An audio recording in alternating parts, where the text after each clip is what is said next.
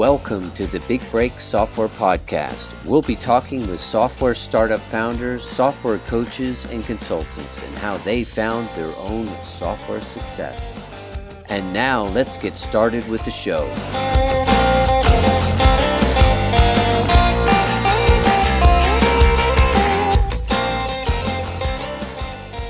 Hi everyone, this is Jordy Wardman here, host of the Big Break Software Podcast, where I speak to top leaders in the software field like Seth Godin, Andrew Warner of Mixergy, and many more, where we talk about our 0 to 30,000 MRR journey and beyond, biggest challenges in the first 3 phases of your journey into software. Today's episode is brought to you by OneStop.io, which I co-founded after being in SaaS for nearly a decade. We have 45 developers waiting to take your idea to fruition. If you want a reliable full-stack development team with top talent that costs half as much as in-house developers, and you can think of us as your outsourced CTO, as we've got 20 years of development, entrepreneur, and business experience to help keep your project from ending up in the software graveyard. We specialize in software as a service and software startups. Contact us at OneStop.io, where we can spec out your project today. Today, I have Yui Sigurdsson, who is joining us today from Iceland. He's the founder and CEO of CrankWheel, a SaaS that does screen sharing for sales teams. We're going to go back down memory lane to talk with Yui of how he handled his journey from 0 to 30,000 MRR and beyond, and how he reached his software big break. We'll also touch on how he's seeing boom times during the worldwide lockdown of coronavirus. How are you today, Yui? Hey, Jordy, I'm great. Thank you very much for having me. Good. Okay, let's start off by a bit about your background, what the problem you're solving with CrankWheel, and who is your customer?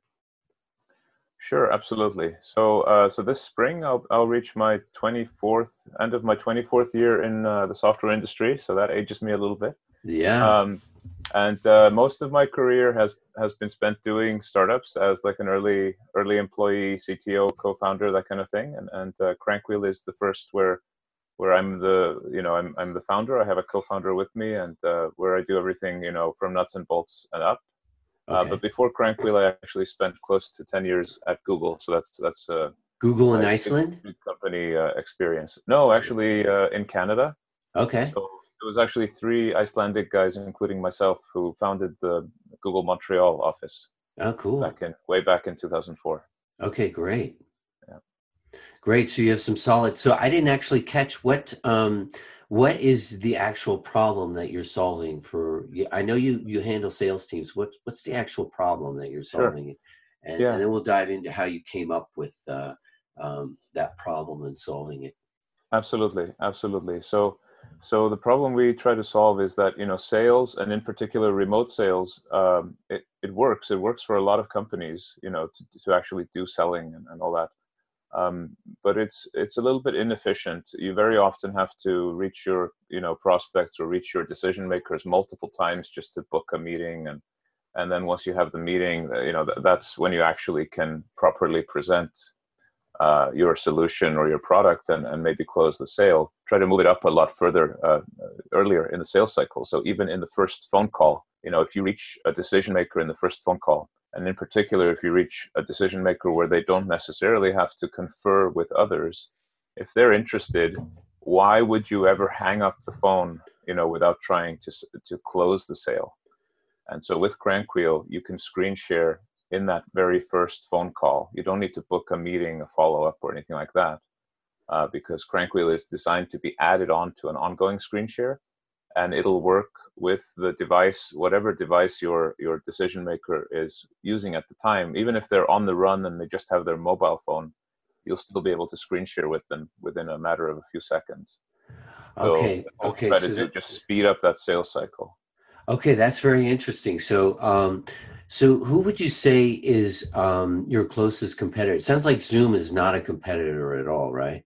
Right. We don't really try to compete with Zoom. I mean, they do web conferencing and they do it really, really well. I mean, we're using Zoom right now, and it just almost always works really well. Yeah.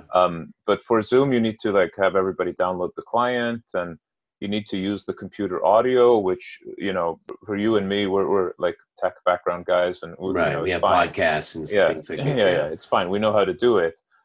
But if you're reaching, let's say, a small business owner, let's say Mr. Plumber, um, or a hairdresser or something like that, they may not even have a good microphone attached to their computer. So using the computer audio is not ideal. Mm. So yeah, we don't really compete with Zoom. We've seen that some of our customers, they used to use Join.me, pretty Okay. good solution. Like Log Me In, is that a sort of Yeah, similar? exactly. Okay. That's actually same company, LogMeIn Okay. and Okay, Join.me. that's right. Yeah. And so Join.me launched in like 2008 and Yeah. was really a breakthrough at the time. You could do web conferencing without having viewers like download anything. Yeah. But these days, if so many people are on mobile, and Join.me doesn't work without a download on mobile, whereas CrankWheel does. Okay. So So that's that's a big huge. differentiator for Okay. us. Yeah, Okay. yeah. And yeah, that would probably be the closest competitor in terms of Okay. trying to like sell, over the phone, add a screen share to a phone call. That's what we hear people have been using before us. Okay, great. So let's go back. Let's go back into the early days. How did you see this problem? Were you using Log Me In and something, and you were like, "This is such a pain," or how did you come up with the problem? Right, good question. So when I left Google in 2014, I actually had a completely different startup idea that I was going to work on. Okay. And it was sort of, to bring out something that I'd worked on within Google and bring out sort of an external to Google version of it. But then I saw somebody had actually done that. Should have done my homework a little bit more. So I connected with an old schoolmate of mine, Gilsey, my co-founder in CrankWheel. We'd Okay. actually lost touch for about 20 years, but we started brainstorming. His background is from sales, so he's done about 20 years now of mostly telesales and inside sales, selling things Okay. like insurance, banking products, Okay. telecommunications, and also software. Yeah. And we just started brainstorming, what's missing in your industry, what's not being done. And my last project at Google had been one part of the overall sort of WebRTC initiative, which Uh-huh. is real-time communications in the browser. Yeah. So I was familiar with, that space, like video conferencing and that kind of thing. So can I And just yeah, interject? You're on the sure. development side? You were developing at Google? Yes, I was. Yeah, I was a Okay, tech so lead at you have like a Google for strong, most you're of that like a time. strong technical background then. Yeah, yeah, That's right. yeah. Okay, so in this situation, you're sort of positioning yourself as a CTO founder, and your That's partner correct. is like the COO or the sales guy. Yeah, yeah. Okay. We call him he likes the title Chief Revenue Officer, so that's what he got, CRO. Okay. Good. Good. Yeah. Okay. Cool. Yeah. So I had been sort of in that space a little bit with video conferencing, and way before that in my career doing like instant messaging and voice over IP and that kind of stuff. So we sort of rediscovered almost every sales enablement tool that's out there, and then we figured, okay, that's been done. The question that I thought was going to be obvious, like, what do you use to show people stuff over the, when you're talking to them over the phone, what do you use to show them? And he's like, oh no, I don't do that. If I'm selling insurance or whatever complex product it is, if I'm selling that over the phone call is just to get them interested, and then I go and see them in person. And I was like, what? That doesn't make sense. Yeah. I Yeah. can't Okay. believe So there's no solution okay. for that, right? Okay. So that's really how it started. Okay, so that's interesting. So you see a huge opportunity where you can cut out the salesman actually having to physically go and visit with the potential client, especially if you're, say, in Iceland, where Mm. you have some very strong tech going on there, and these guys were going to need to be able to sell out of Iceland because presumably it's a limited market that you can sell into. Yeah, Um, yeah, absolutely. okay, so you started off from there. You already had a strong tech background. Did you do the coding yourself then, or did you have a team? So initial prototype, I coded that. That Okay. was like a Node.js sort of backend, and never really thought we would scale that up. But that was the initial prototype, Node.js backend and a Chrome extension that was doing the screen capture. And that was what we were sort of showing around. And we started really early to sort of have customer conversations that we framed as a sales pitch, essentially, even though we didn't have a product ready. And my co-founder Gilsey was really he really drove us to that. Like, we had probably 10 times more conversations than I ever would have on my own. He was trying to get, he was out there, Gilsey was out getting customer feedback based on your idea. At that time, was he showing the product? He was showing, okay. Very first meetings, we were just describing stuff and drawing stuff on the whiteboard. Okay. But pretty soon after that, we had this prototype where you could essentially have exactly one user screen sharing. Okay. So we were showing that.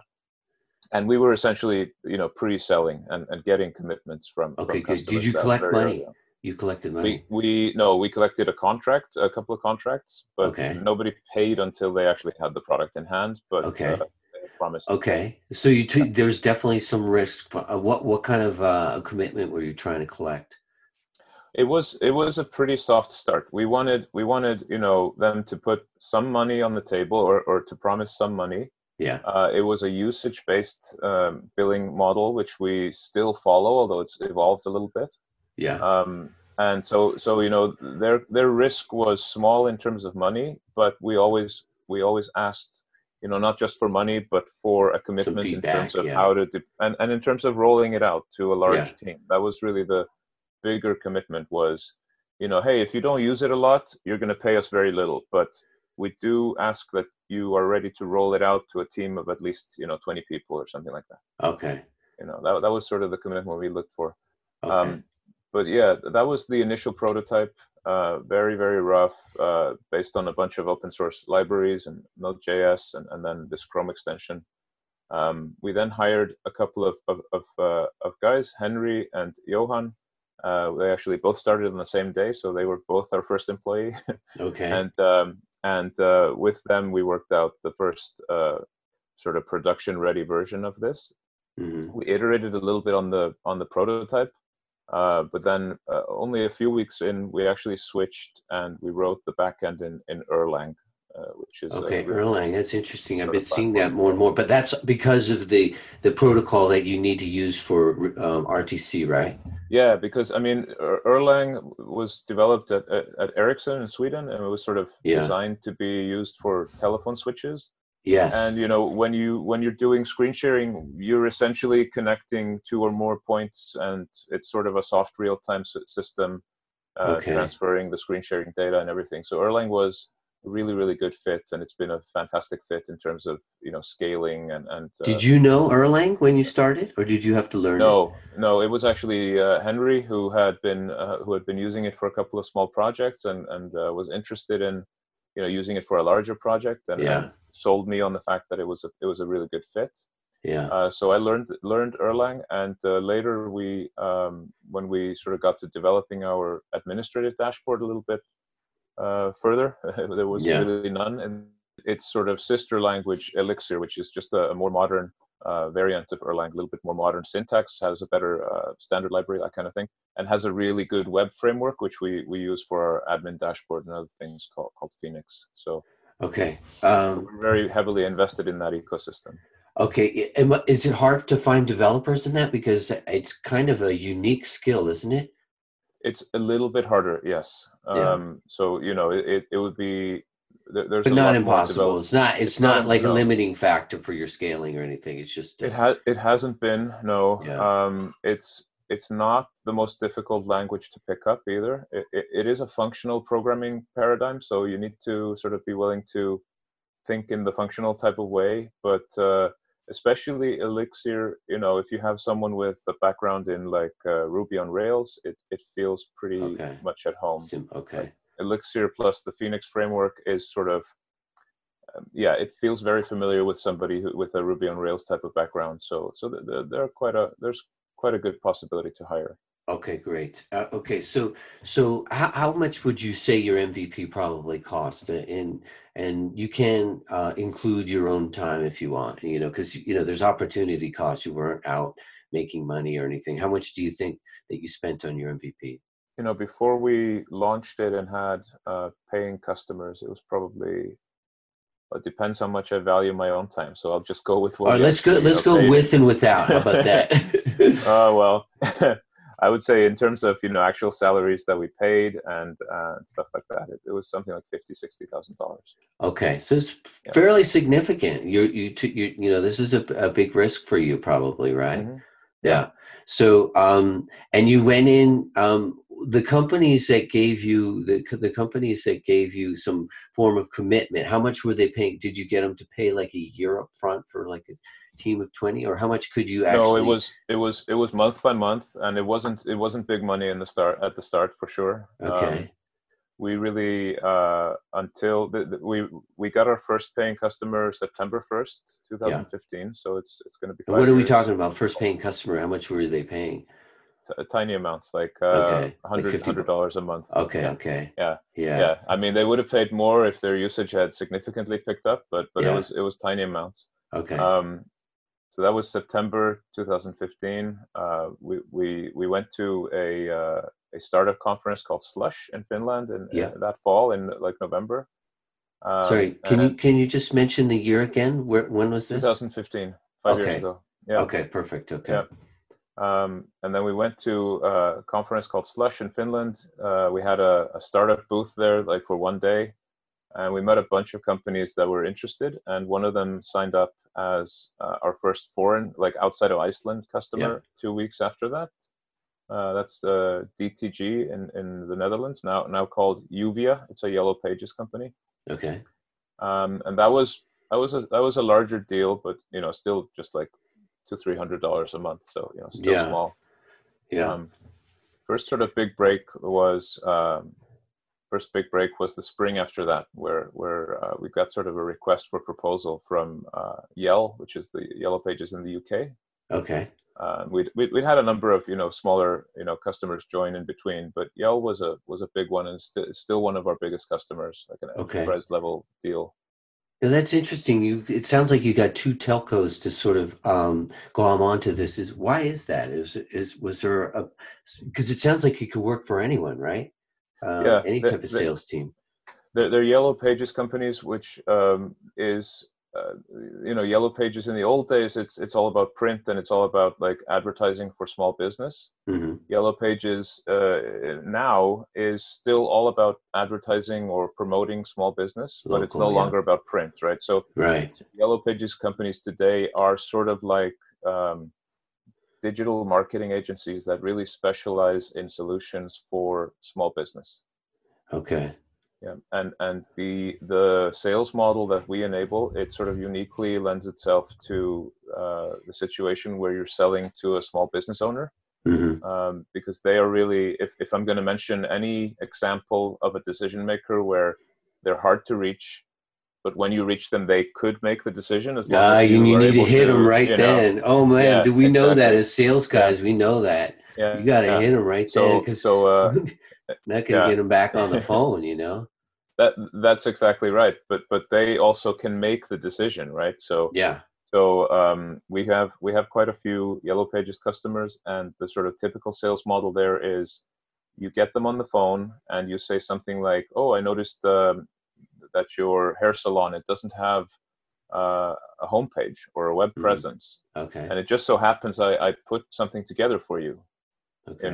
And you show them a rough sort of draft of a homepage or a Facebook page or some kind of campaign that you want to run for them. Yeah. And then next 15, 20, 30, even 60 minutes are spent on the phone showing them what you've drafted for them using CrankWheel, just screen sharing to them. And they're giving you feedback, and they're actually tweaking the homepage and sort of, designing it with you on the phone. Okay. And they can do it on the phone? They're like sitting there doing this on the phone? They're really just watching the agent most of the time. Okay, I see what you mean. Although we do also have like remote control capabilities in CrankWheel that actually would let them do that even from their smartphone. Yeah. Without any download or anything. So agents can do that, but mostly it's agents just showing them the homepage that they created, tweaking it for them based on feedback, that they're giving them over the phone. And as you can imagine, if you're like a small business owner and you've just spent half an hour sort of with an agent, sort of creating your perfect homepage. If they then offer you like a reasonable monthly package to launch it and keep it running, Yeah, it's are you already going to? done. It's already Yeah, done. that's Yeah, it's right. a great, it's a Yeah. fantastic sales model for that kind of product. Yeah. Okay, So, that's great. um, Okay, so what are we about here now? Your first big break. What do you think that happened? When did you start feeling like, okay, we might be out of the woods? You know, we're still in startup mode, but like, you know, where was that at? so I mean, initially it was when we got Yale as a customer, the spring of 2016. Okay. Uh, but you know, we were definitely burning a lot of money still, and for another couple of years after that, we were still And burning money. how did you handle the burn rate? Was that sort of a So little bit of outside money? Because I think I remember you were saying you were mostly bootstrapped, right? yeah, we haven't taken any external investment. Okay. So there's investment from myself and from my co-founder, and there is also a technology and research grant that we received from part of the Icelandic government called Okay. the Technology and Research Development Fund. Okay. And how does that Um, work? Is that sort of like, how do you pay that back? You pay that back? it's Uh, no, it's a grant. okay. I Yep, see a grant. yep. Okay. So it's a grant where they can cover up to 50% of the Okay. cost of a research and or development type of project. And sort of to Um, encourage entrepreneurship in exactly. Iceland, right? Yeah, Rather than yeah. relocating somewhere else. Exactly, Okay. exactly. Got it. But Okay. you do have to cover those other 50% of the Yeah. Of cost, right? course. So Right. it can never be more than 50% of the cost. So Okay. so you do things like you put in some of your own money, you put in your own time, and you have to like calculate salaries, and you pay the taxes and everything, but you Yeah. yourself don't actually get your salaries. Okay. You know, that kind of thing, and then you pay Yeah. them back later when you're able. Okay. So there's that kind of stuff. So we are bootstrapped, although yes, we did get some really helpful funding in the form of government grants, but no That's good. investments. Well, I think it's really smart for you to take advantage of that, and also for any of our listeners to think about Mhm. that. I know there's countries like Chile and Portugal that have some grants that are similar, you know, and maybe Mhm. even in your home country. Um, Yeah. so okay, so what sort of what would you say that you were at that level where you started to feel like when Bell signed on? What were you at? Is it like 4,000 MRR, or where were you at then? Yeah, we were at once Yale had signed up, and with the other customers we were at somewhere close to $6,000 MRR, something like that, five or Okay. 6,000. Okay, Yeah, and and so tell yeah, me go about the ahead. next phase. We're moving on to phase two, which because I know a lot of SaaS starters, they get to that level and then they just sort of stay right then. So what was your sort of next big break? Honestly, there was a really long and hard phase after that. Yeah, On there it, you to be go. honest, It's that phase yeah, one where you get sort of yeah, stuck right at that yeah, 5,000 level, and then it's sort of popping that to get it yeah. up to sort of the So 15, I guess. exactly. So there was we did get we found one other fairly large customer the fall of 2016. That's Info Group in the US. They Hmm. have brands like Sales Genie and Info USA. They're still a customer, just like most of our early customers are. Um, so that was, you know, a fairly big deal as well. After that, there was just a really long, hard trek, and you know, we were still burning money, but you know, slowly getting closer to break even. But we didn't reach break even until early 2018. Early 2000. What was break even, if you don't mind me asking? Um, that's a good question. Don't remember exactly, but I can look it up. Because you at this point you have Gilsey and Henry and the other fellow's name, the other engineer's name, Um, and it's just the four of you at that point, and Gilsey was doing all the sales, and you guys were cranking out the So we actually had the team had changed a bit over time. So we still had Johan, who had been there from the start, and we yeah. had Hörður, who was another engineer and Okay. user experience designer. And we made the painful decision actually in early 2018 that, you know, we were running out of the investment that we had been able to put in, Yeah. and we had to let those two guys go. So so we actually that was part of the really painful, like, long trek of, actually getting to profitability, and now to, about 36,000 MRR. Yeah. Was that we had to, there was a time there in 2018 where it was, even my co-founder Gilsey, he was, spending part of his time working on something else just because he He needed needed to make ends meet. to Yeah. make some money, Yeah. But that period was, less than a year until he was working again on mostly on Okay. CrankWheel with me. Okay. So that was really tough. Those two guys were great, and wish we could have, kept them on board, and I really wish we still had them today, for sure. Yeah. It would be great, but at this point we've built the company up again, So there you were let some. those guys go. Let's say let's call it's probably right around 12,000 that your break even. Your break even is if you have that size team. What Yep. was the next sort of talk me through break even to where you're at now. I mean, obviously you've been seeing some explosive growth with the recent lockdown, but this is something maybe within the last 45 days. Mm-hmm. What was Yep. happening before then? So, again, long, hard slog, we over the years, we built up a really nice, valuable listing in the Chrome Web Store. So our product is packaged as a Chrome extension. Okay. So And this is so we like have, kind of the free users then that are coming in and using it. And curious, what's your free users at? You mean in terms of In percent the of Chrome usage? store, yeah. Like, or what's the number? Because when you go to the Chrome store, it says like how many users. And Right. Yeah. We're at, like, it says 40,000 plus okay, so for it's CrankWheel. big, yeah. So it's something like 4,000 weekly sort of installed users that we have. Okay. And we started seeing that, okay, we're getting a good stream of freemium signups, both from our own website, where we've been investing in content marketing over the years, and also from the and especially from the Chrome Web Store. Yeah. We're getting a lot of free signups, and many of them are either tire kickers, or they are like gmail.com or something like that addresses, where you don't know if it's a business interest, or if somebody's just sort of trying the service, or will just stay on the free plan. Yeah. But we started building up, like, more of a pipeline around the freemium users. Okay. The Chrome try store. to figure Yeah. Try to figure out which ones look like they are part of a company, or where are we seeing, like, multiple people from the same company signing up. Mm-hmm. And sort of we started building up a pipeline around that, sort of spending a little more time onboarding freemium users when we see that they are probably part of a team at some company. Okay, that so could it's grow. literally going through and analyzing the data. Is that the only sort of entrance into the product that you had at this time, or were people able to get it other ways? No, it's you could get it other ways. This is one side. This is one pipeline that's been working for us for the last few years, especially last 2 years.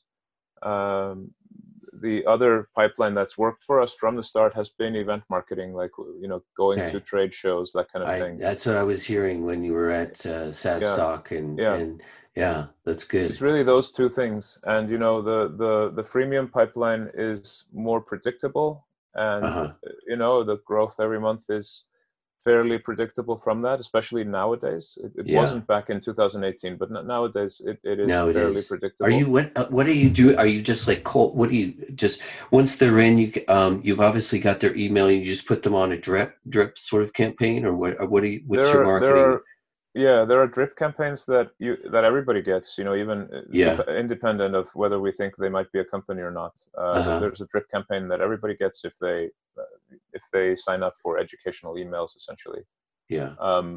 If we think they're a corporate, there's some email outreach that we try to add on top of that. Okay. If they are a very large company, we try calling. Okay. So you would cold call. So it's really, what do you use to analyze the list? Because you said how many thousand a week? Is it a few thousand a week? Is that right? No, it's about 2,500 new users every month in a typical month for the last year or so. been seeing roughly that number, growing a little bit and exploding in March. It was like close to 8,000. Okay.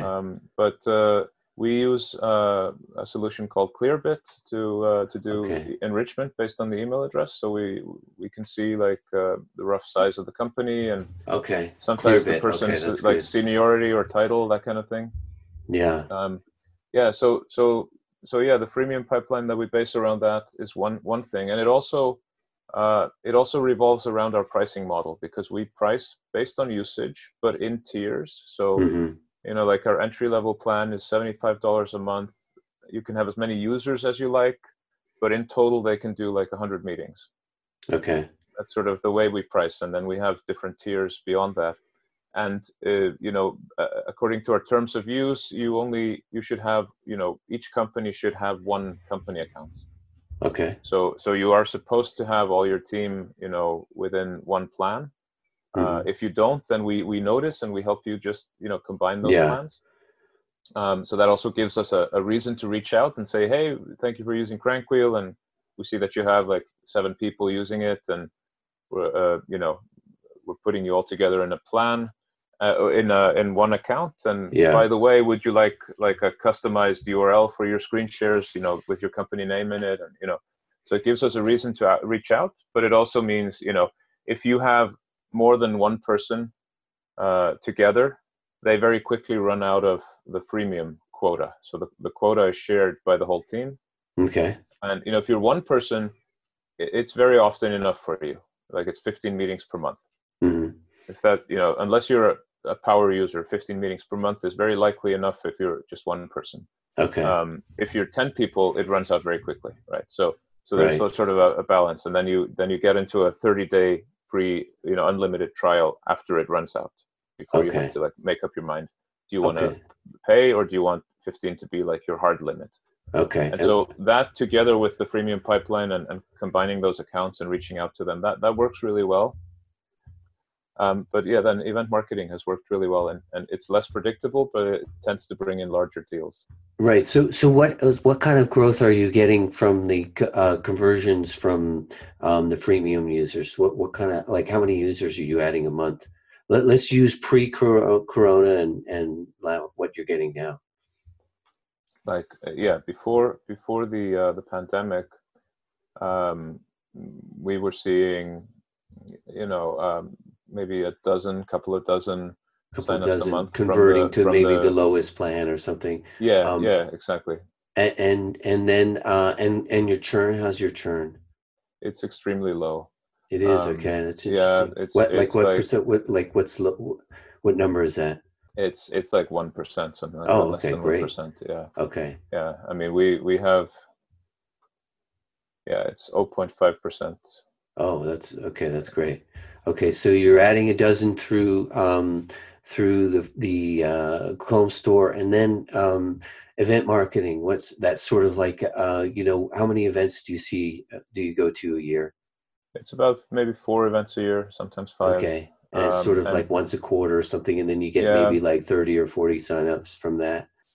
Yeah, they tend to be fewer but bigger. So some of our largest customers and partners to date have come through that, and a lot of it has been focused around Yellow Pages events. So once we got sort of traction there, we started just going to most of the industry events that are around local search and Yellow Pages. So those are very specific. They're pretty small, just a few hundred people each event.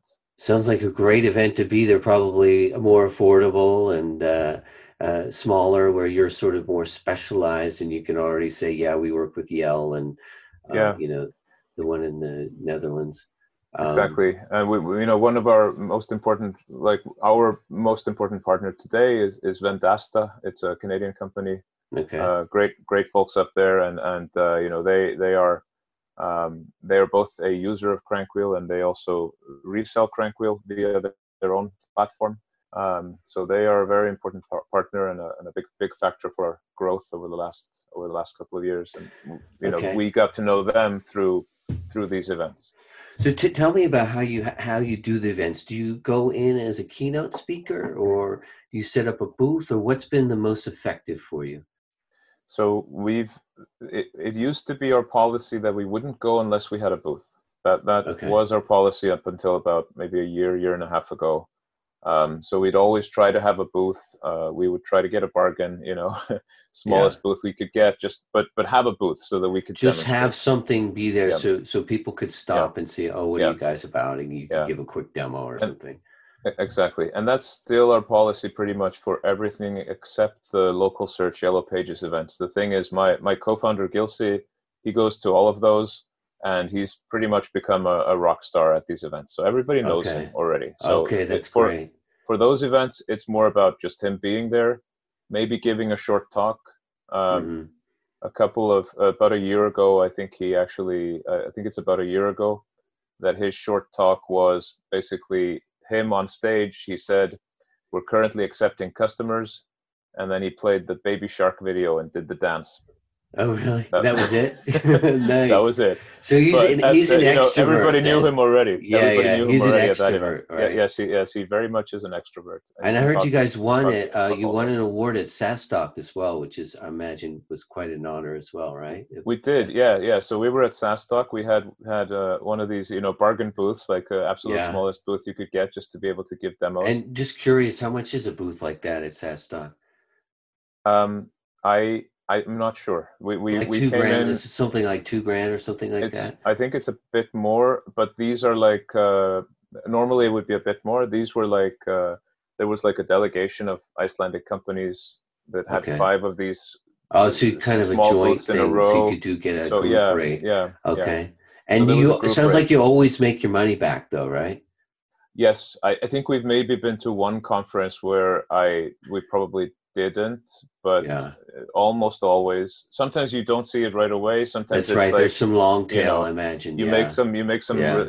you start some new relationships, or you build on existing relationships, and you see the benefit maybe even 6 or 9 or 12 months later. But Okay. I think there's, out of all the events we've been to, I only think there's been maybe one where we didn't make our money back and then some. Okay. Any So, other tricks that you might tell our listeners about for an event? If they're going to plan on going to an event, what sort of prep do they need to do to get the most out of it? yeah, I mean, I think before the event, reaching out to people in a genuine, non-spammy way is a very To be good like, thing to hey, do. I'm going to anyone else going to the event? Let's try and meet up. Or would you actually set up a pre-sales meeting or? So a lot of events we would set up meetings. Like you Okay. mentioned SaaStock, which was back in October, really, really, really good conference in Yeah. Dublin. Just to give an example, like concrete example for that one. Before the event, you could get into this like community app where you can chat with folks and everything. Okay. And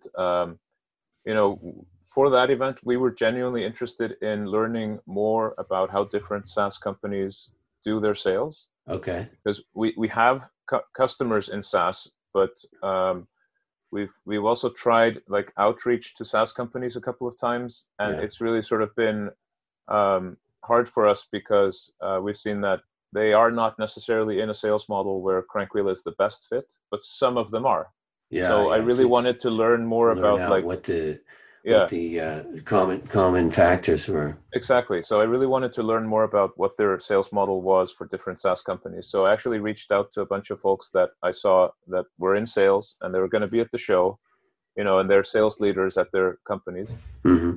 And it wasn't a sales pitch. It was more like, hey, I'd learned to meet up and just get to know a little bit about how you do sales at your company. Like what's the model, how do you do them? I could come to your booth, or we could meet at the CrankWheel booth, or just grab a coffee or something. And Okay. from that, there were probably maybe 12 or 15 meetings that were set up, and a lot of Okay. other folks who said they would come to the booth, and obviously some of them didn't, but a bunch Yeah. of them did. But you think what do you feel like is a good factor to gauge success before you go to the show? Should you have 10, would you try and get 10 meetings at least? And then you feel Yeah, like, okay, this is probably going to be good. And obviously there's follow up after, but once you try and yeah. collect business cards or something Hmm. like that and follow up with people. Absolutely. So if they're interested in the product, we typically and I think this is a good thing to do for most companies. If you have some kind of a free trial, Yeah. is while they're there, don't go for the, okay, I'll follow up with you type of thing. While they're there, actually sign them up for your free trial. Okay, that's good. Actually help them get signed up if they're interested. If they're not interested, of course, and there's no credit card, right? There's no credit card exactly. needed, right? Yeah. Okay. And then they're in, and they're like, hey, then you can it's kind of like more of a reminder. That's good. And then your follow up is, instead of being like, oh, hey, you remember this random thing that you saw at the show? Can I sign you up for our trial? Would you like to sign up for the trial? It's more about, hey, you remember it's when more you spoke onboarding to us? then, it's onboarding, exactly. Then you say, hey, you wanted to sign up for the trial, and I noticed that you haven't tried it yet. Do you need any help? Would you like another demo? We can arrange that. And the hit rate for that is fairly high. It's a lot higher than cold calling for sure. Of course, yeah. Okay, that's great. We're getting close to the top of the hour. I just want to thank you for your time. What are your plans for the future? What do you think is the next phase for you for CrankWheel? Well, we're growing a lot over this last month after the pandemic, because a lot of people are doing remote working sales. from home. Yeah. At the same time, so our revenues have really increased, and we've been super busy.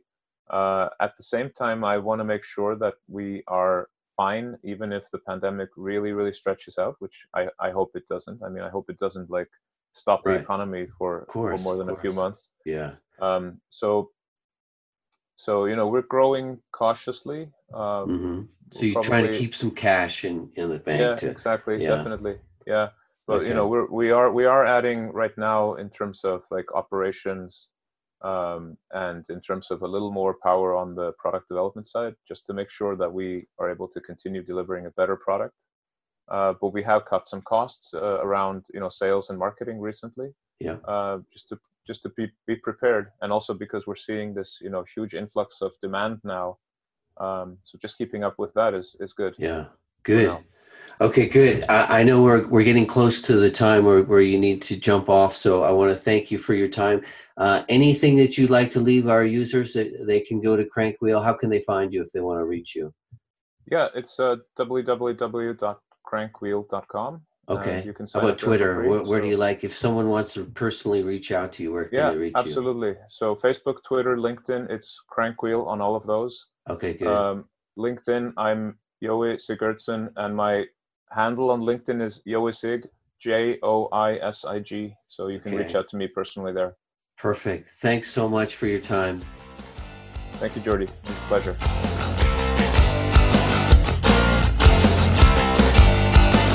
Thanks for listening to the Big Break Software Podcast with your host, Jordy Wardman. Be sure to click subscribe and check us out on the web.